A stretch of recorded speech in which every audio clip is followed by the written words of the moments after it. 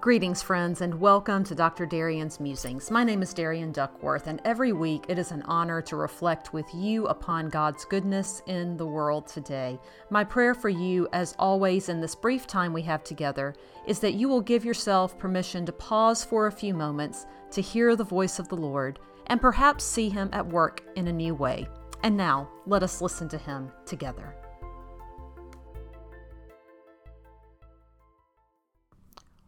What's Worth Salvaging, February 1st, 2023.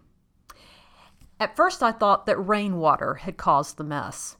I had received my weekly delivery from the meal kit service I use at a later time than usual, and by the time I saw it by the front door, the box was well soaked from rain. The tape had peeled back a little, and when I got the package inside and open, the bag containing one of 3 meal kits was soaked. I quickly discovered, however, that the rain was not to blame for the mess. Inside of that bag, a smaller plastic bag that contained a pre-made cream cheese base for the soup had torn in transit. I inspected the bag's contents with disappointment and a smidge of frustration. Of the 3 meals, it was the one I'd been most excited to prepare, and yes, I know it doesn't take much to entertain me. Creamy potato and vegetable soup had sounded like the perfect companion for February's first week. I reacted with a shrug of the shoulders and resignation that the meal was lost. Everything in that bag was covered with the cream cheese base. And would the meal be the same without the base? Was there a substitute I could use? Well, those were not questions that immediately came to mind. I confess that my first instinct was to throw it all away. Until I looked more closely. Nothing else in that meal kit was bruised or torn or broken. Messy and sticky on the outside, yes, but on the inside the ingredients were whole and fresh and ready for cooking.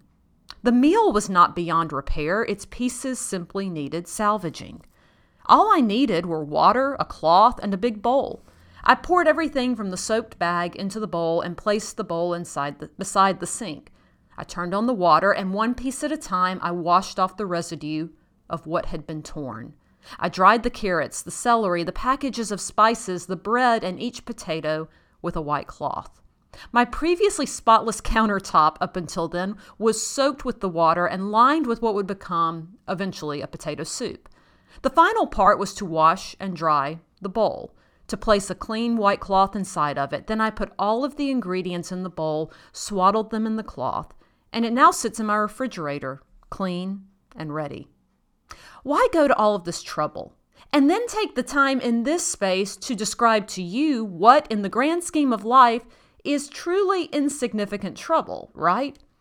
Well, I'm a firm believer, especially in this space, that it is in these quiet, everyday moments that the Holy Spirit often garners our attention and opens our eyes to old truths in new ways. This is what happened for me as I washed and dried what I had been tempted to throw out whole. Life can get messy. We mere mortals have torn places within us. We sometimes feel torn by others, and we tear at others even if we don't intend to sometimes. And sometimes we make messes, and sometimes they happen to us in moments of anger, frustration, apathy, or just plain tiredness. It's easy for us to throw up our hands and say, it's not worth it to salvage anything. You see, friends, sometimes we can't see what is whole because of the mess of what is broken. How true this is of the church, with a capital C. How often I've heard of people walking away from faith and organized religion because the systems and dynamics don't feel worth salvaging. How easily we forget that the body of Christ is made up of broken and torn people whom He felt were worth salvaging. Shouldn't we do the same? I serve in a denomination that has dealt with messiness for a long time, like any tradition. In the past year, though, attention and conversation around Methodism has increased, and our torn places are on display.